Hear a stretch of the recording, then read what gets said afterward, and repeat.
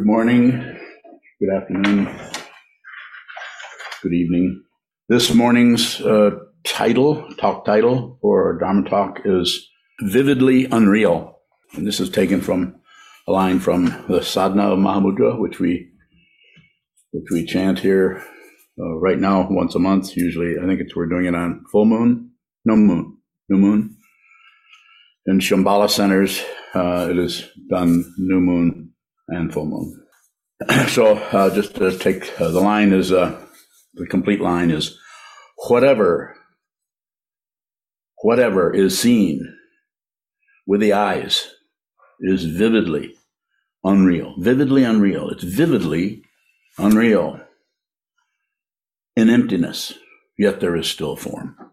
Vividly unreal in emptiness, yet there is still form. It's like, how do you go about, if you see this, if you see what this is, if you see that everything is vividly unreal, yet it still makes clunking noises, and yet it's still abrasive, and yet it's still completely fluid. If you see this, and it is empty of the reality you were formerly imputing to that, you were formerly fighting with that, agreeing with that, taking issue with that, being very political about it because you felt like you could somehow get something, save something, protect something. How do you protect something? I'm not saying that you walk away and leave your house unlocked or do something odd like that. You see that what is fundamentally important isn't threatened. The next line there is, whatever is heard with the ears is the echo of emptiness, yet real. The echo of emptiness, yet real. And then it goes on to use the various teachers of the lineage, this one being the Mikyo Dorje, who was what? Was he the sixth? Eighth? He was the eighth. And then Karmapakshi, Padmakara Karmapakshi. This is a second. Jusamkemba the first. Just using various teachers to bring about this. This is something that ancient people saw and transmitted it to their students. I invite you to come and chant this with us. You can look at the schedule to see. Have to do it a lot, not just a few hundred times. A lot. The other one that I wrote down, which, or I could have just asked Kozan, she has this memorized, as others do, the verse 26 from the 30 verses of Vasubandhu. As long as consciousness, consciousness,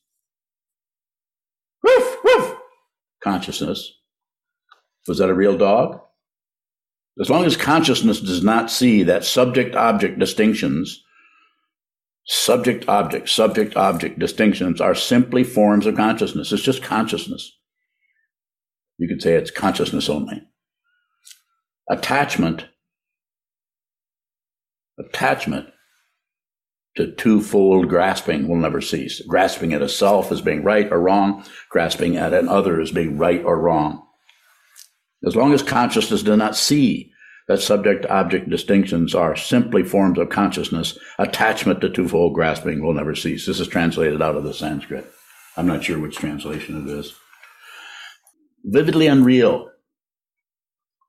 Vivid.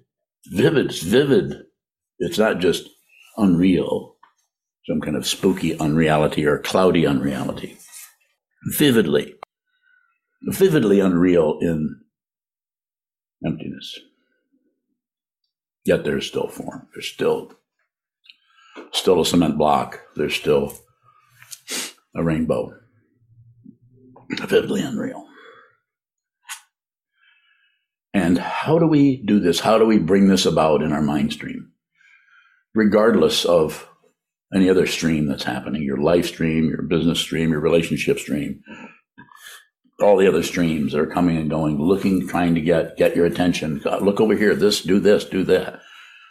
CNN, MSNBC, Fox News, reporters specializing in Vladimir Putin and what he did and said, and all dependent. There was not unimportant. We need to look at those. We need to receive those. We need to watch those movements. We need to watch where you're stepping. You need to watch where you're going. But if you add on to what you were observing, that it has some kind of validity, some kind of credential, this is twofold grasping. This is grasping at the reality, the relative reality of someone who's done something, the relative reality of oneself, that we need to do this, we need to do that. We constantly lecture ourselves, not so much to correct ourselves, actually, but to feel like we are somebody going somewhere or not doing so good. Same credential. I'm doing really well.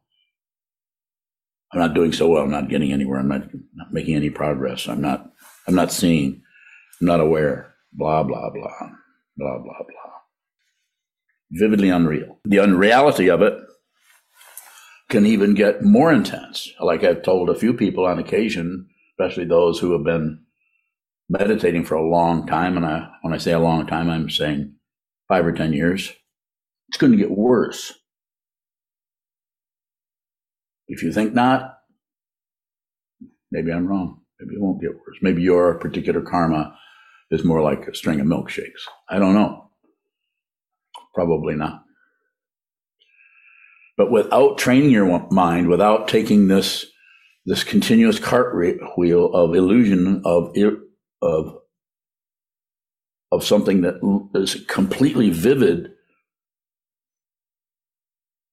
but it's not real. Instead of going with that and trying to make adjustments in the confusion, trying to fix the confusion, trying to fix the bad person who can't do this, can't do that, or who keeps getting caught up in anger and tries to stop the anger. Don't stop the anger and don't explode either. Don't do either one. Just whatever arises in the mind stream needs to be there because it is definitively arisen, and it's none of your business, even though it's right in the tip of your tongue. It's rattling your eardrums. None of your business. There is no one. That's the main illusion, is the identity that we think we are a separate being who can win or lose or get ahead or fall behind or be right or be wrong or be executed or be elevated to emperor, empress. We saw the buffaloes today on the way in, and we pulled over for a minute because they were running. And we really need to get a picture of those buffaloes stampeding. There's 6 of them. So we pulled over, and as soon as I got the camera out, they all looked around and stopped. I don't know if they looked around, but they stopped. So we'll wait for another time. That took time. That's the reason we're late, right? Instead of we forgot stuff, or I forgot stuff. Vividly unreal. It's something you can contemplate. It's vivid. We know it's vivid. It's incredibly, look at what's arising in the sense field, including the mind. The mind is just another eyeball. It's just another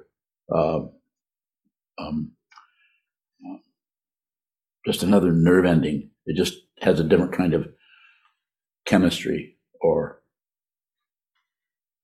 combination of this and that that differentiates it, that makes it look like a sense of touch and a sense of smell are 2 different things. They're different, but not that much. This is a dream. This is a dream, and the more intense it gets, the more difficult it gets, the more it is incumbent upon us as individuals, as meditators, as people who want to train their minds to see the truth, to practice. Get your butt to the wall, to the cushion, sit down, hold still, watch what moves. You don't have to join me. You don't have to do anything else. Find out who you are, so there's no doubt. So you don't get your identity from anything other than your own awareness, and you'll find that there's not much there in the way of identity. She is unbowing. What is form when it is unreal? Bowing. Vivid. When I think, when I think of the word vivid, it has clear boundaries, or Yeah. what is it about it that is so vivid? Because it looks like something else. It looks separate. So we don't try to get rid of the appearance of the apparent separation and say we're all one, which some people try to do. They they get kind of a glimpse of it and they try to squish it all together. Well, we're all one. No, we're not all one. We're not separate, which is even more of a predicament to the self-centeredness, the ego mind that wants control, that wants to protect itself, that, as they say in the Yogacara tradition, the seventh consciousness, wanting to protect that which is completely not threatened. Go ahead. Geez, I'm bowing. Is it vivid in the sense fields? Bowing. All of them, everywhere. It's probably going to show up the most in the mind stream, but that mind stream can be elaborated in terms of smell, taste, touch. Unlikely to be in those areas because those areas are so intimate. It's there, but the place that it would be recognized would probably be in hearing or seeing or the thought process or all of those. Geez, I'm bowing. The first tenet that you have for the order of immediate light is consciousness always finds its own form. Yes. Can consciousness be perceived through form? Bowing. The way you're asking the question, no.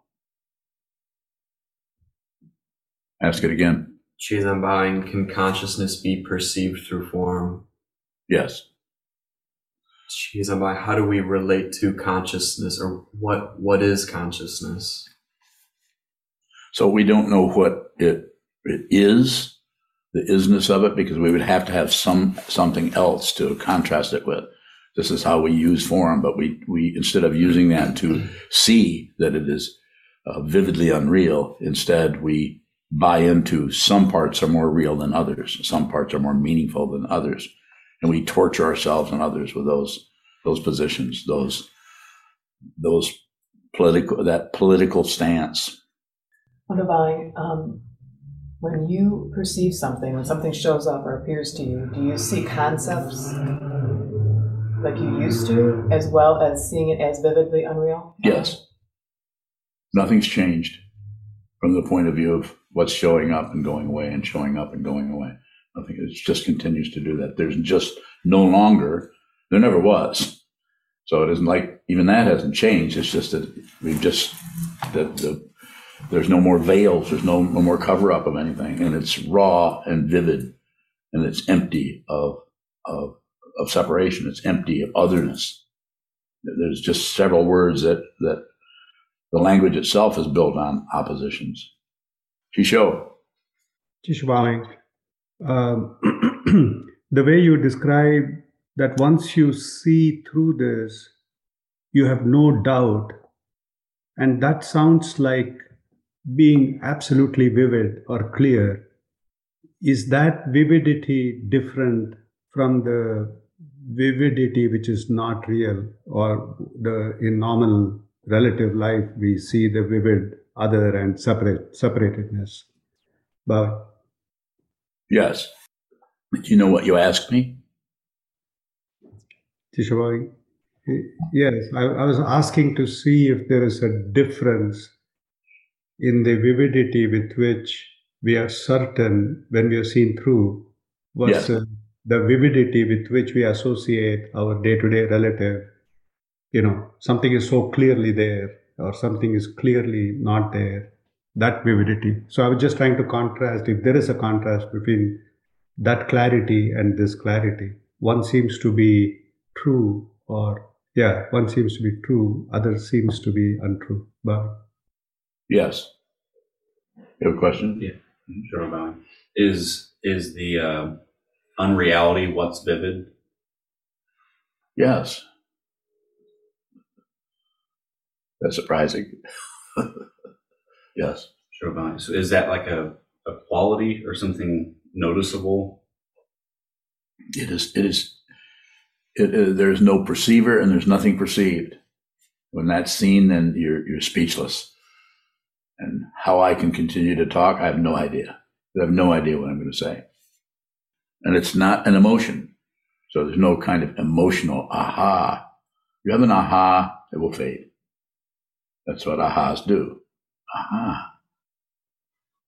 Aha. Relative truth. Go ahead. Sure, I'm curious about the contrast of vividly unreal. Is it saying that when we're giving things reality, it blurs what's actually there?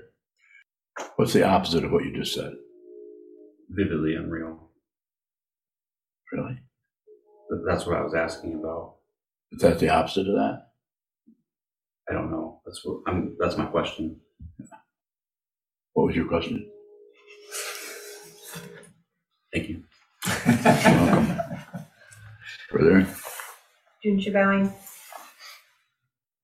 How does the unreality look in the midst of the vivid appearance?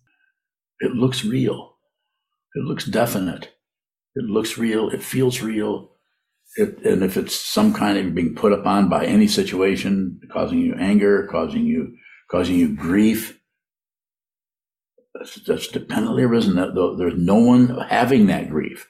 There's no one having that anger. There's no personhood there. But that which arises is dependently arisen because it cannot arise without the support of dependent origination. But when it does arise, the way you see that is to see that it's self-existing, that it's not hooked to anything because it's not separate from anything. So there can't be a hookup. Rangjung, fancy words for it. But you have to see it because otherwise you get trapped in the, well, if it's that, it must be, well, if that's true, then, and you can go in a complete labyrinth of logic around this, and they quite a bit of that done. They have a lot of fun. Logicians have a lot of fun doing that. I'm not one of those. I can't even do it. I don't know how to do that. But I know what I'm looking at. That's, as I've said hundreds of times, I teach out of what I see, not what I know. Geez, I'm bowing. What is everything all at once? It's just another way of addressing the imputation that there's a past and a future. The future never gets here, and the past never was. But the past is, we might read stories about it, but you might as well be reading about the Peloponnesian War. Because from the point of view of what this is, it didn't occur. I mean, it had an occurrence. And that's what we buy into. We want to stabilize that and have a history. We want to stabilize this and have a future. Or? Geez, I'm bowing. Is there any complete view? Yeah, there isn't anything else. Nothing is separate. There's nothing, no one's seeing, and there's nothing seen. Geez, I'm bowing. What can we do as students of the Buddha Dharma? Bowing. Continue to train your mind. Use that structure. I take refuge. I receive refuge. I return to refuge. I return to the Buddha. I return to the Dharma. I return to the Sangha. Use that person, teaching person. What is being taught? Everything is dependent. There is nothing come from its own side as an individual. And all the ways that is expressed through all the different books that we study. The books about emptiness and fullness, reality on reality, and return to the Sangha, which is difficult. The Sangha is very difficult because you have other people 3 feet away from you who are studying the same material and yet interacting with those people in a relative way around the kitchen sink can be very difficult. But it's very important to do that. It's very important to have a Sangha, even if it's only a couple of other people. More? A question from Semi in Portland. What role does physical pain play in the vivid unrealness? Well, it's vividly unreal, but that means you really feel. If you actually feel the pain, you realize what that is. That is pain. That's the pain of pain. The 3 types of pain are the pain of pain, the pain of alternation, the pain of the composite, and all the other nuance that can show up everywhere that's, innumerable. Pain of pain is raw, intense, and is directly pointing at your nerve endings. You have nerve endings that show up on your fingertips, in your elbows, in your mind stream, in any kind of area that is sensitive. Sense of touch and the sense of thinking. The sense of touch doesn't produce further sensation necessarily, unless you start to get fancy with it. You can maybe get some kind of understanding that goes in that area. But the sense of thinking, you're actually sensing thoughts and you're actually producing thoughts. Just the nature of that is to receive and produce. Just like the very sense of receiving a bear running towards you, you produce running the other way. And it, spoken of simply, but fundamentally, though that is relatively real, it is ultimately unreal. More from Semi? No, but there is a question from Isaac. Isaac. How do I navigate paranoia when it is so vivid and abrasive? As we've spoken before, just return to the wall. Continue to eat that. Don't add on ideas. And if you can, I'm not a doctor, of course, or a medical person whatsoever, but if you can, try to do it just with your consciousness rather than with some kind of chemical stuff that comes in. And I'm not against. If you want to take drugs, go ahead. Take them. Take whatever. Take Prozac. Take Wellbutrin. Take cannabis. Take LSD. Take whatever you want to take. Be responsible for that. Know that whatever you do is a kind of attempt to manipulate what's happening in your mind stream. And that becomes circular. So my idea, if I may have one, is don't do anything. And when I say that, you could come back and say, well, does that mean don't receive? No, I didn't say that. You have all these nerve endings. Might as well receive what's showing up in the mind stream, in the nose stream, in the ear, in the sound, in the smell, in the taste, in the touch, in the feeling. And that other dimension that is so difficult for us to deal with, and that's the intermediate state. That whole area that is flooded with consciousness looking for forms. How do I know that? I don't know it. I'm looking at it. So, Grunbauer, you seem to care about us, to love us. How is it that is shows up so strongly in you, and yet we are vividly unreal? How does it look to you? You work with people all the time. Don't you love them? I see myself having an agenda and wanting to fix them. Do you fix them? I don't know. Is that a problem? When it comes to getting paid, it is. How much money do you need? Not a lot. Solve that problem. You're probably not going to get a lot.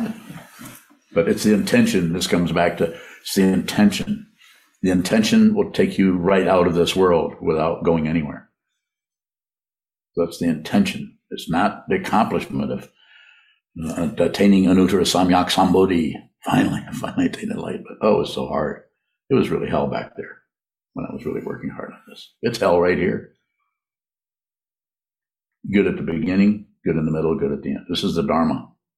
It's not something you believe in. It's something you see vividly, and it's unreal. A follow-up question from Semi. Semi. How do I work with physical pain in practice? So it's very situational. It depends on so many things. Insofar as you can, if you can take aspirin, of course. If you can find a way to stop the nerve-ending pain, of course. If you can do that without too much manipulation. But also, if you can't, then just do your best to receive it. And we all have pain. We have nerve endings. Some people maybe have migraines, which are horrible. I've not had one, but I know people that have had intense migraines, so they can't even stand up. It's so painful. Not to mention all the other kinds of pain from open heart surgery to arthritis to on and on and on. It's just painful. And specifically in your situation, which I can't, and maybe if I talk to you a little bit about that, maybe I might have some ideas, but I think you probably know exactly in your, whatever brought up the question, work with a consciousness that is receiving that, and don't necessarily go into some kind of warfare with it. Again, I'm not saying don't take a painkiller if you need to. Just like someone who's practicing meditation might come and say, is it okay if I have a therapist? I said, do you want a therapist? Yes, I think I need a therapist. Then I would trust you, have a therapist. If you can do this without a therapist, good. The meditation teacher is not a therapist. This doesn't mean that you might not need to talk to somebody who can help you work with the nuts and bolts part of your karma, the causes and conditions that were happening with you when you were age 4. I think that can be addressed. It takes a long time through sitting practice of meditation, through studying under a true teacher. True teacher, someone who's teaching out of what they see, not their accumulation of knowledge, although they might use that knowledge in some way to support the teaching. You have to say something. That's how it looks. Shokabang, when you say that a meditation teacher or meditation instructor is not a therapist, what is helping somebody that isn't a result? That isn't a result? Be in relationship with them, how it shows up for them, meet them where they're at. Not meet them where they're at with a boatload of opinions about what their problems are or what their anything about them. Any interpretation or thought patterns or judgment or evaluation about anybody else. Don't do it. Don't meddle. Whereas possibly a therapist might be doing something that I might call meddling, but it also might be based on the relative situation that they're looking at. But it's always so intensely situational. It seems to work much more smoothly, you could say, in the relative sense, if someone has had a lot of mind training that knows better than to jump right in somebody's mind stream with hammer and tong, thinking that, like when I was having de Quervain's syndrome on my wrist, I went to a surgeon who just, without even talking to me about what was happening, went in and said, well, I think this is arthritis, and stuck me in the thumb and made it worse. So didn't bother to interact with me at all about it. So receive. And then if you have to do something, if you need to do something, if something needs to be done in a relative sense, which that's the only way to do anything is relatively. You can't do anything ultimately. More? Shokabang, it seems like there's the looking for results of looking to see if somebody is being helped. And there's also the looking for results to see if you're the one who is functioning as the meditation instructor is meeting somebody where they're at. So what does it mean to intend without results when you're looking for some kind of validity of meeting somebody? What does it mean, did you say?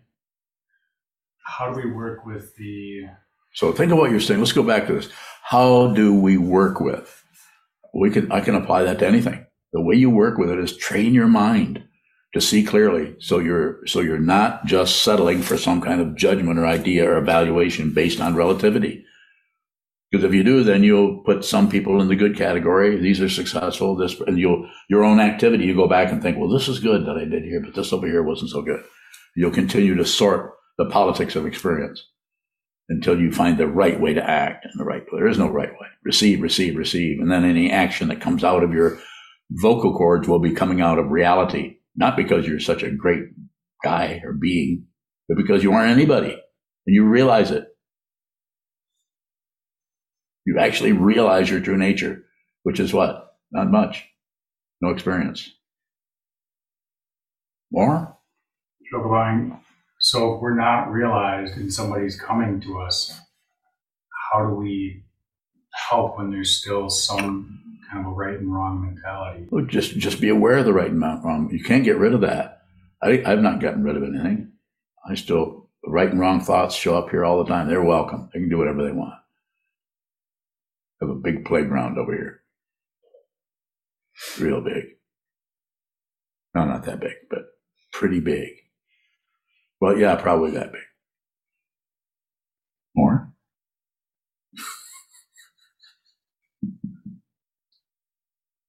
How do we meet somebody in their confusion? Yes. While we are confused. That's how you do it. Don't get rid of your confusion. You can't meet someone who's confused if you're the wise one who's not confused. Be the confusion. Be the jealousy. Instead of getting back and try to convince somebody that they shouldn't be jealous. Be the jealousy that's coming your way. Be the anger. Be the confusion. Defend nothing. What we do is we offer something. There's a way to train your mind. This is what my teacher gave to me, and this is what I'm giving to you, if you are interested in it. To be the confusion. You'll know how that's going to show up because you'll feel like you're losing.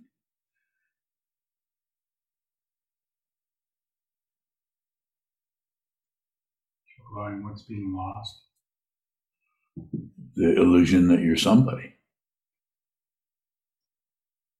It's threatening to start to not get it, or start to, what if I say something that is dharmically not true?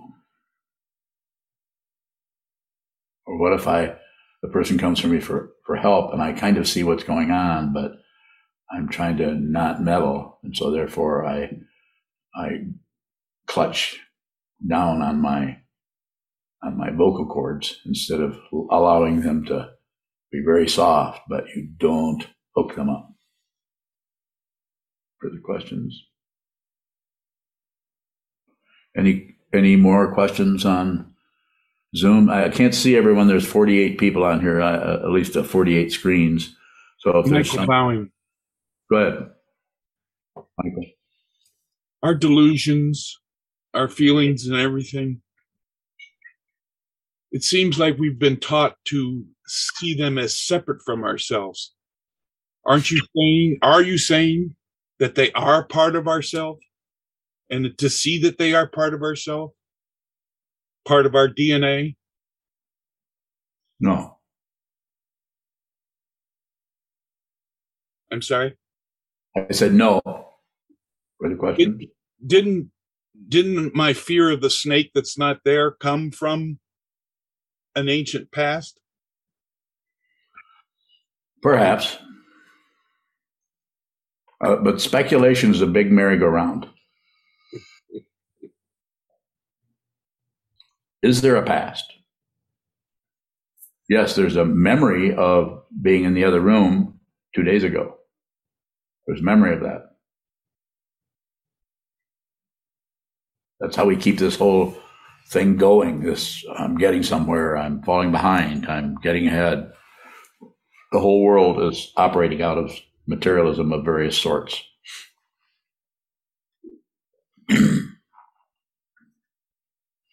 Go ahead, sir. Sure, Bowing. That phrase "vividly unreal" keeps. Is that pointing to luminosity and emptiness? Yes. Luminous emptiness, and it's also pointing to all of those polarities that are addressed that way, like the grasping itself, or another one that's is a co-emergent when confusion, delusion, and all that arise, and at the same time as wisdom, they both come up together. You can actually think of that every time you gasho or come to this Anjali mudra, this position. You're bringing this together, just symbolically. Do that. It doesn't need to be brought together because it's not separate. So you're always in non-duality. Go ahead. Shadow bowing. What is luminosity?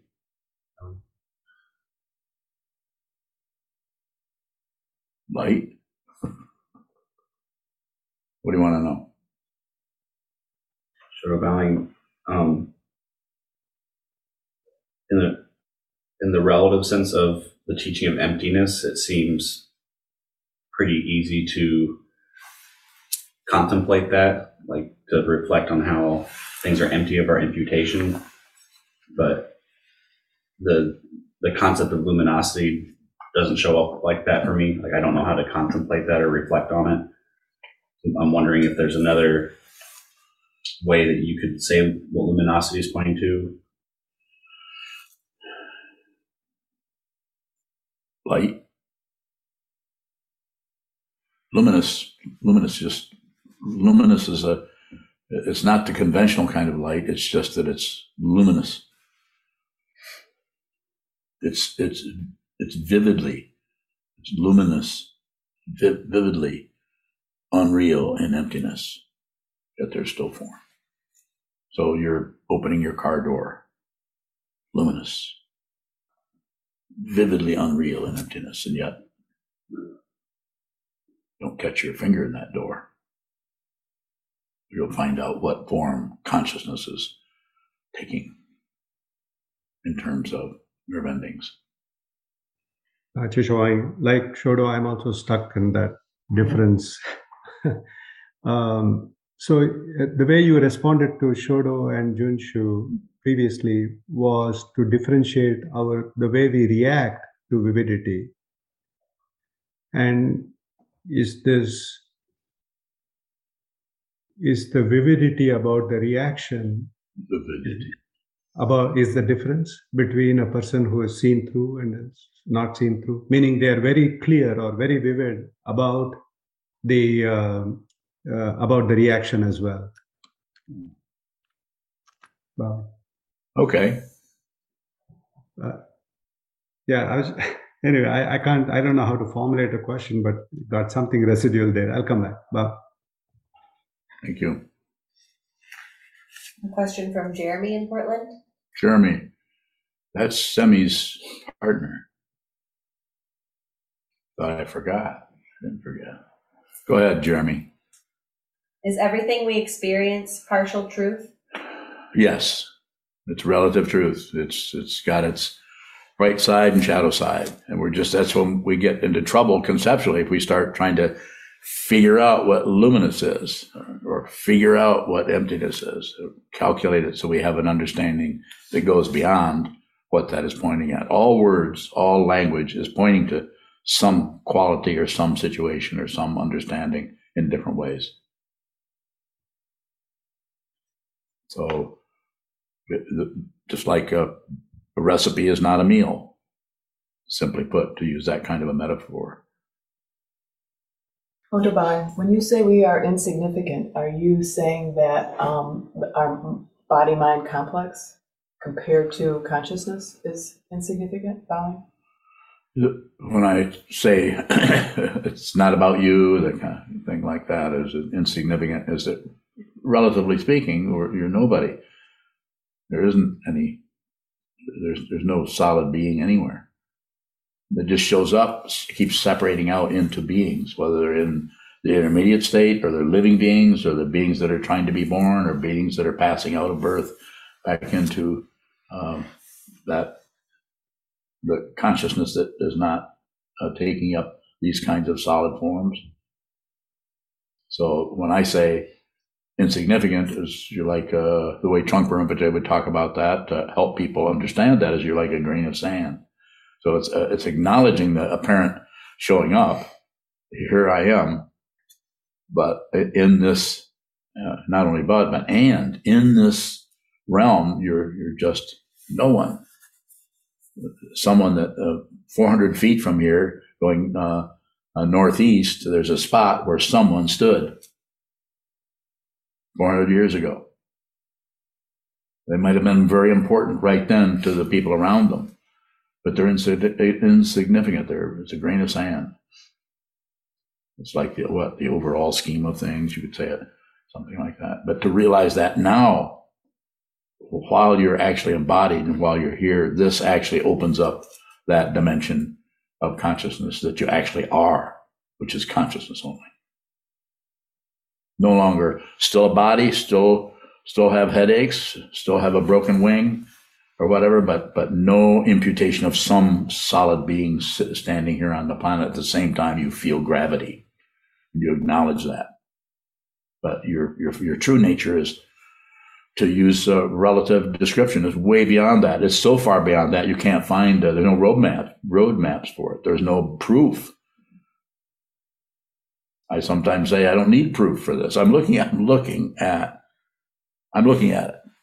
What I was looking for, now I'm looking at it. If you want to call that realization, have at it. I don't care. Go ahead. Wonderful. So when we're on the cushion and you tell us to hold still, we're holding our form, this body mind. Yes. As still as we can. Is that to see that consciousness? Yes, it's to get us closer and closer to our fundamental nature, which is consciousness only. The body is just is here, and it has all these nerve endings, and everything is constantly screaming at you. You're here. You're in a room. It's really hot today. It's really cold today. You're really hungry. So the imputation of being some solid being, a body-mind complex. But as Dogen said in the 13th century, I can go back and find this kind of understanding showing up in the instruction of other teachers. Drop off body and mind. He didn't say get rid of it. He's saying the attachment to your mind as somebody going somewhere. You can liberate yourself right this moment. You might not be able to do it unless you have years of sitting practice where you've not grasped, rejected, or ignored whatever's rising in the mind stream. That's what Shikantaza is about. That is, if you needed a reason, which not that you do, that why I don't emphasize Shamatha Vipassana or other form of deity yoga necessarily, is I think the fundamental situation, you have to see it. And let's start out by just looking at that. Just look at this. Just feel this. Just smell this, taste this, hear this. Just this, as it is.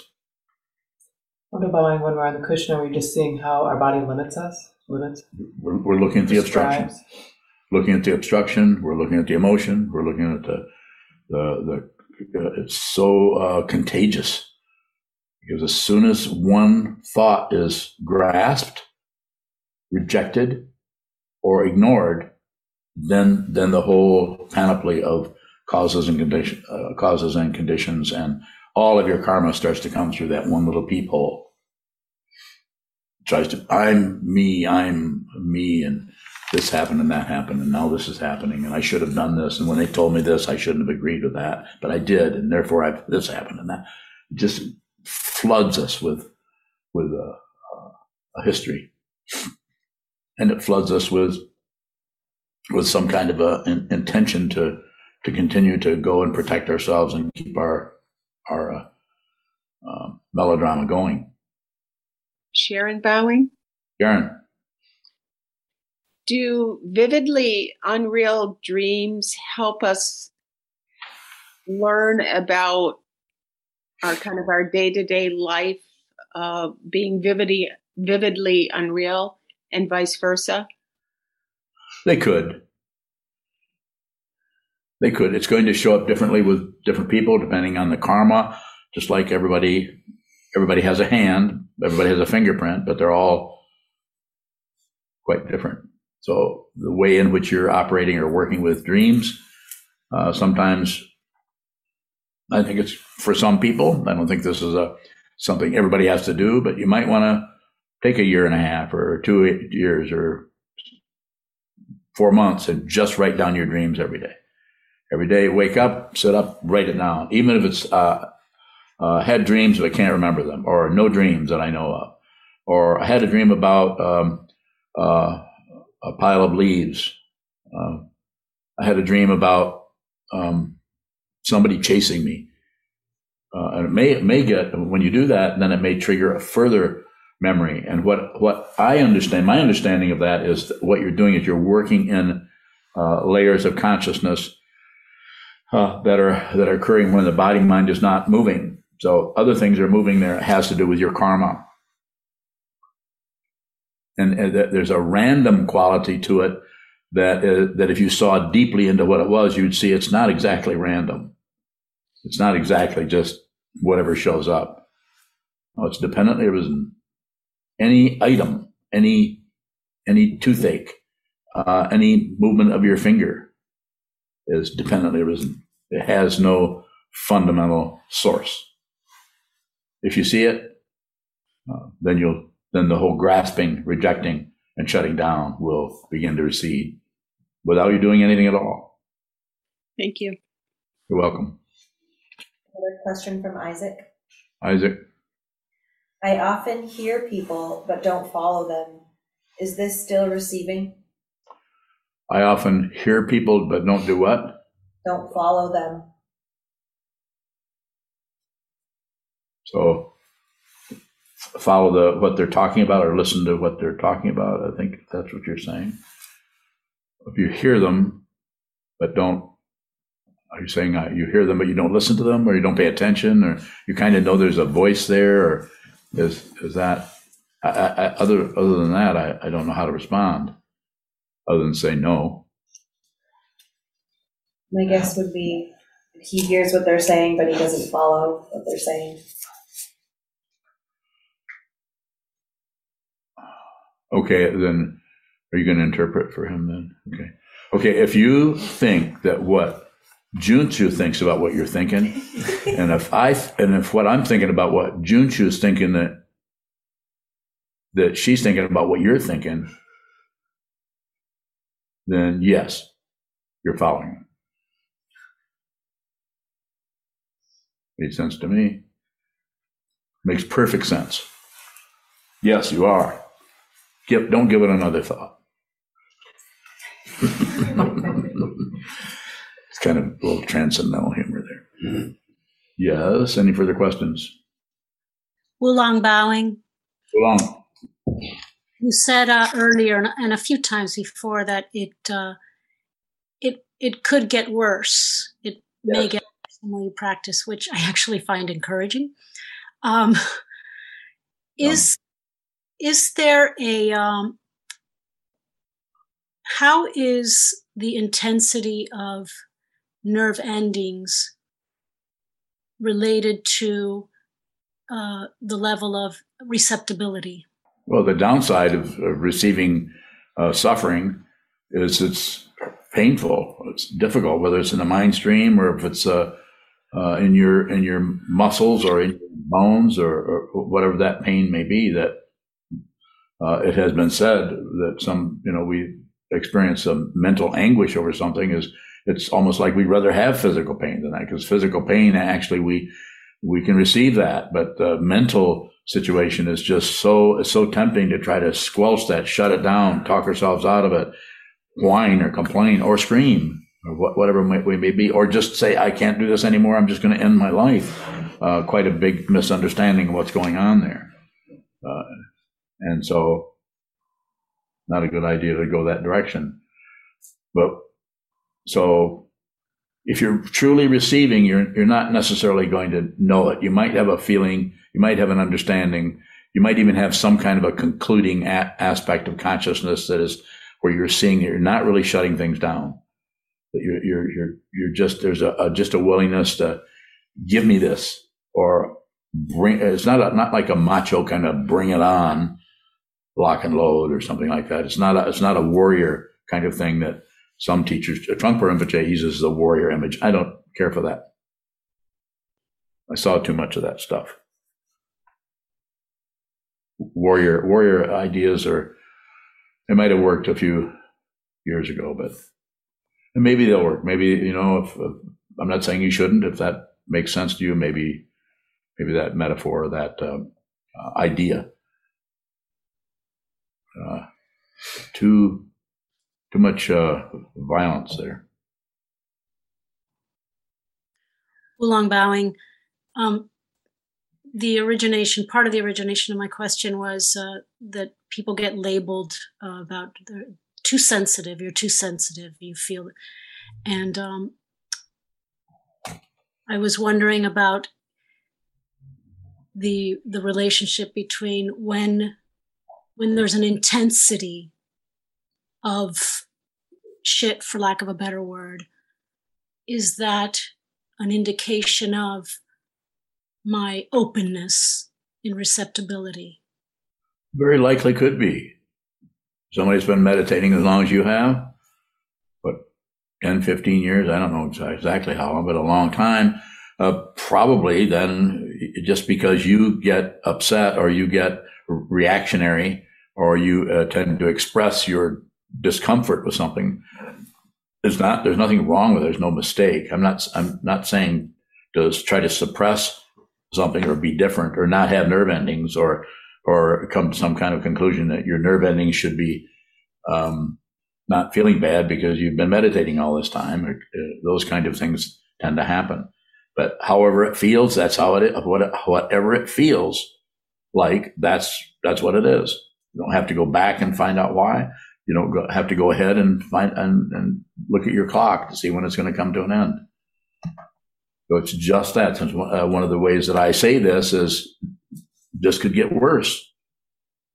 It could get more put upon, more difficult, especially if when death comes without warning, or death may come with foghorns.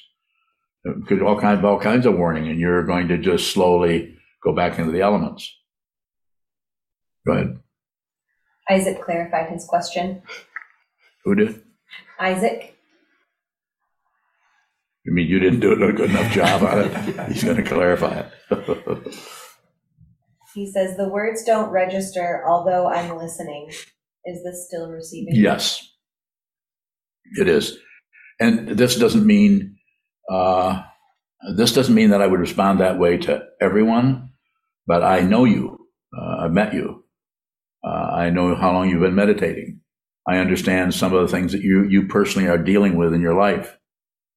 And so I would say to you, definitely. To someone else, I might ask, I wouldn't even respond to someone else just saying that right away. I might have some questions around that.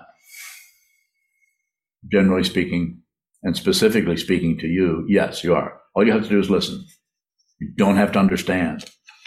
Big misunderstanding with this, the whole circuitry of knowledge, the whole way in which we learn is a big misunderstanding. I'm not trying to turn into some kind of a super educator or something, but our idea of understanding and education is based on control, is based on correct and incorrect, right and wrong.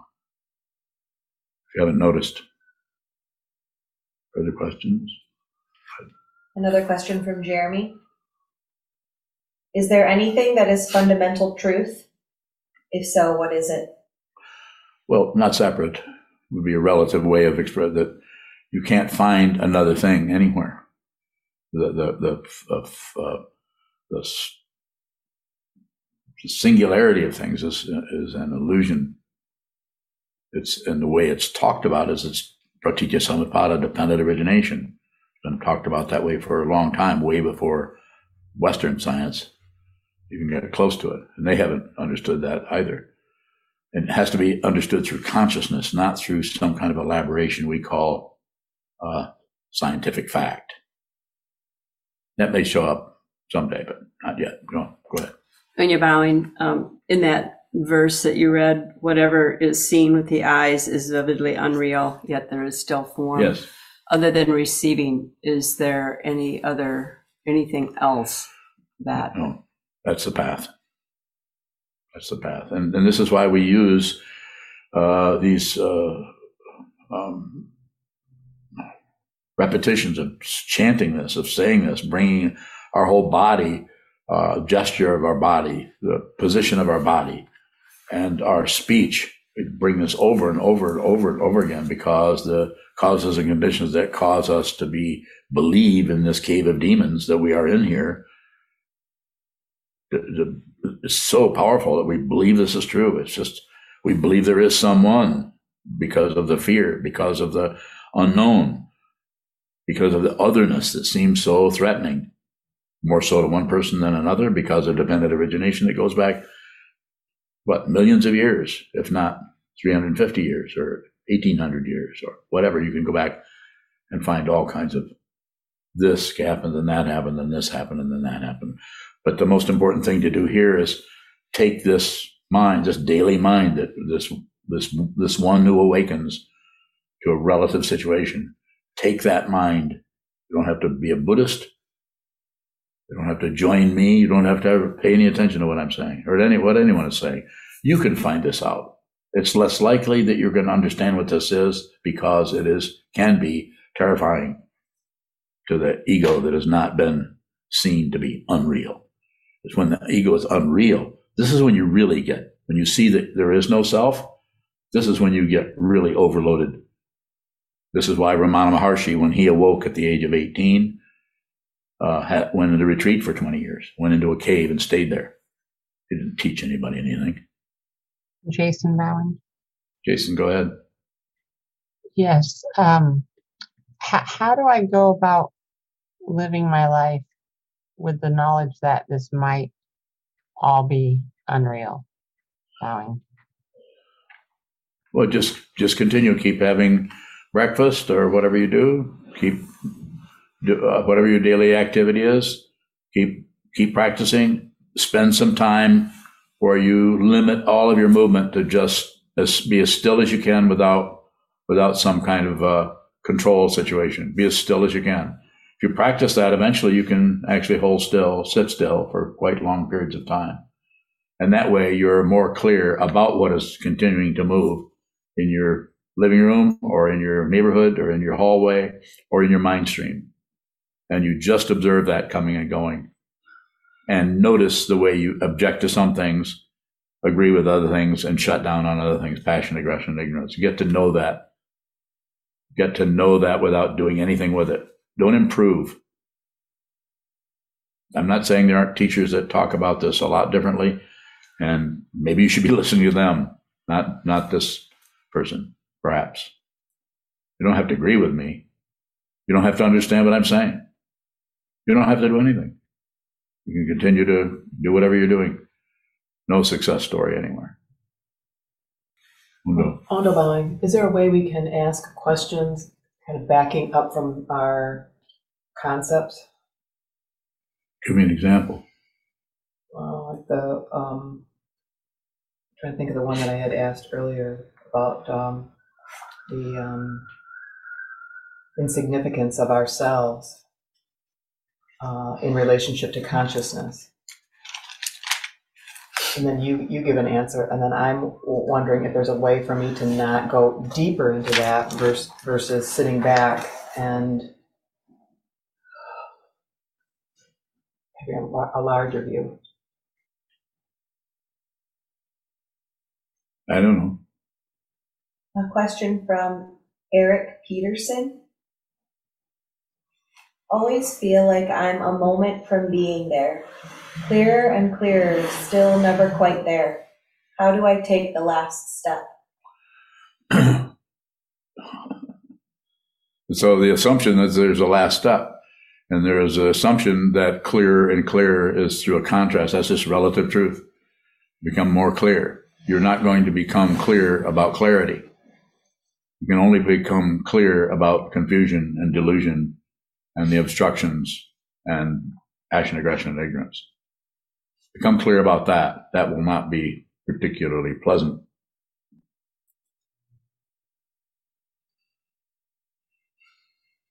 A question from Marco. What do you mean with sitting still without control? Is there a last name there? Marco. Buijs. I think he might be in the Netherlands. Okay. Marco. So read that question again, please. What do you mean with sitting still without control? Okay, a little bit of control. And the control is sit still, sit in a symmetrical posture, but and don't maintain it. Don't get rigid about it. Sort of sit as still as you can. And then that's why they call it a practice. Each time you sit still, you'll notice you'll be able to sit longer and longer periods without particularly clamping down on yourself. If you do that, then your body's going to fight back, and it's going to set up a polarity, a little tiny warfare with your body trying to get yourself to sit still. So hold very still, and then return to the stillness. If you start to slouch a little bit, return. You start to, if you feel like you have to get up and go to the restroom or go get a cup of whatever, or even look out the window, then do that. Respect what's happening in your body rather than try to clamp down on it and control it, and be a good meditator. There's no such thing as a good meditator. And so to go back into your question a little bit, once you're sitting there in a symmetrical posture, possibly with this mudra or with resting in the mind mudra, either way is fine, as long as you just continue to do it that same way. I wouldn't go back and forth too much, if at all.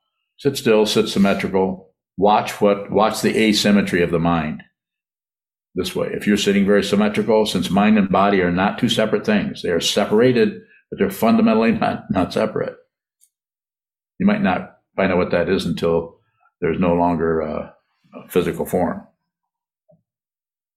So, with that being said, look at the whole issue of control. Look at what is being controlled. Are you controlling? Are you trying to control? Are you looking for results?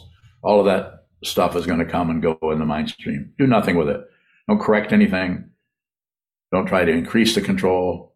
Just a very simple sit down, a very simple gesture of just, this is Buddha. This is living in enlightenment. There's nothing else to do. But you might have to watch years of asymmetry of the mind. I'm just going to use that term because I'm using symmetry. So I'm going to use the polarization of that. Eventually, there won't be any difference between the body and the mind. You will have dropped off body and mind.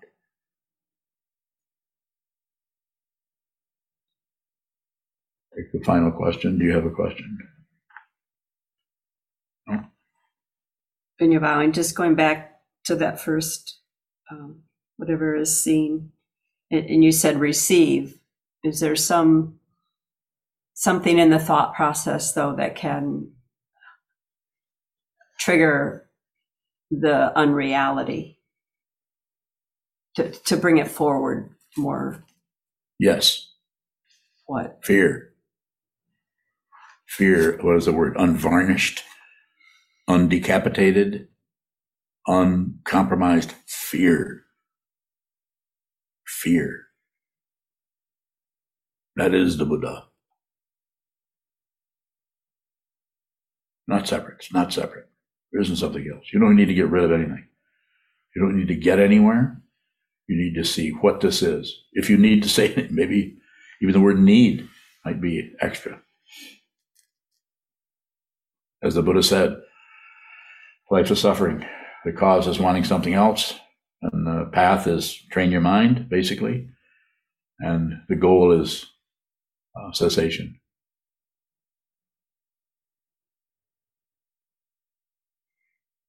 Just a way of talking about it. First noble truth, second noble truth, fourth noble truth, and third noble truth.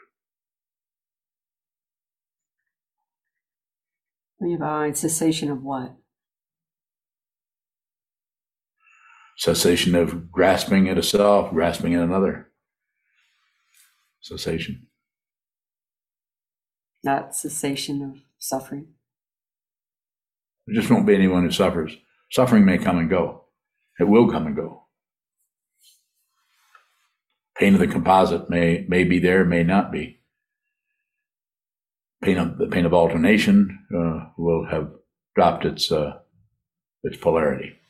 The pain of pain, if there's nerve endings, there's going to be the pain of pain. But there's no sufferer.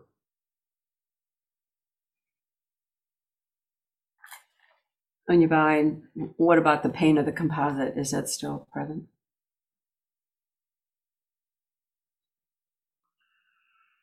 It could be.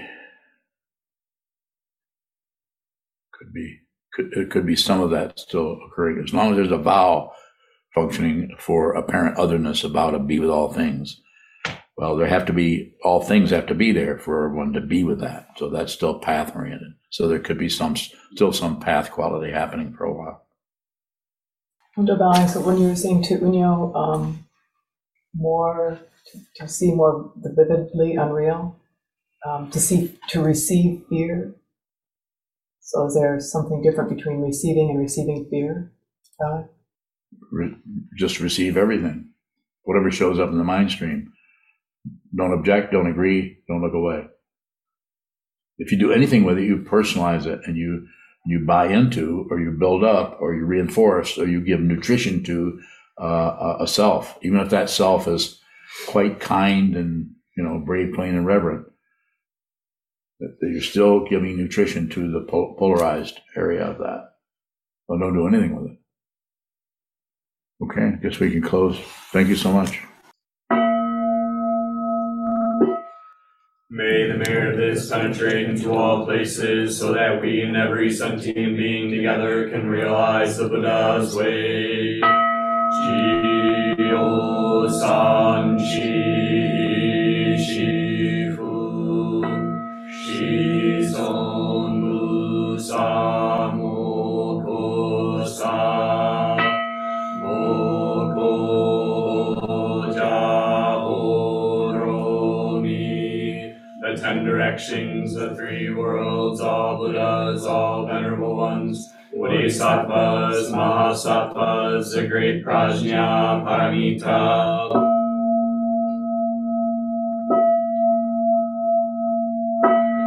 O Buddhas and Bodhisattvas of the 10 directions and the 3 times, please hear us. Please come down out of the light and protect Sokukoji Buddhist Temple Monastery, our Sangha, families, friends, and visitors. Heal everyone who is unhappy, sick, or suffering, and fill them.